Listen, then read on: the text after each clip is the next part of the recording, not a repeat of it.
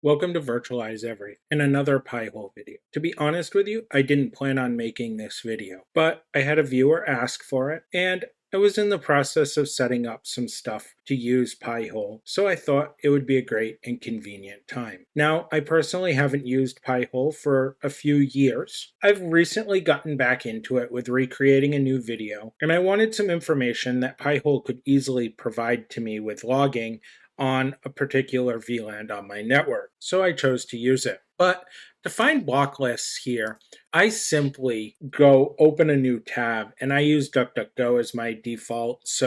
And then I search for Pi-hole block lists. And then I'll go down through and kind of view, I think this first one, and I just look. I can look through them. I'll read about them. I usually like things that are hosted on GitHub. I've had pretty good luck with some of the Fireblog lists in the past when I was using Pi-hole heavy. And in a second here, when I'm done looking, I will open one of these and we'll take a look at what we're actually looking for. So this is the one that I most recently set up. And if we click open list here on the crypto original, what you're going to see is the first half of these start with an IP address and then the other half.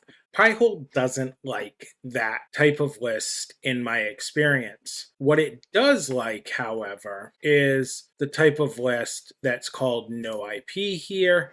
And you can see that there's actually no IP to start. It's the same information, but it doesn't have an IP address. So we're going to go ahead and use one of these lists, and I'm actually going to use the crypto list. So I'll right click on it and then I'm going to copy the link. That's going to give me the URL to this particular list. And then we can go to Pi-hole and we can go to add lists. I'm leaving my default list here and I'm going to paste in this crypto block list. I can give it a description so I know later.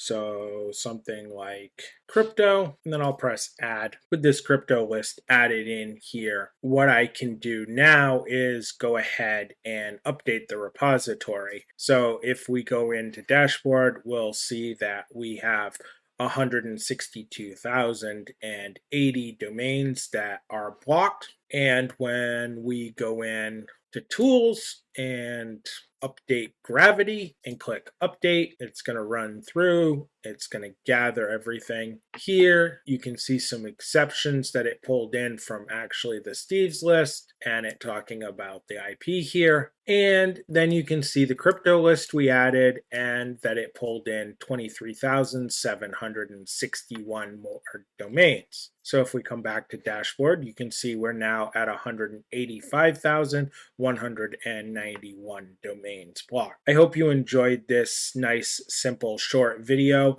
on how to add block lists and how I find block lists for a Pi-hole. And you have a good night.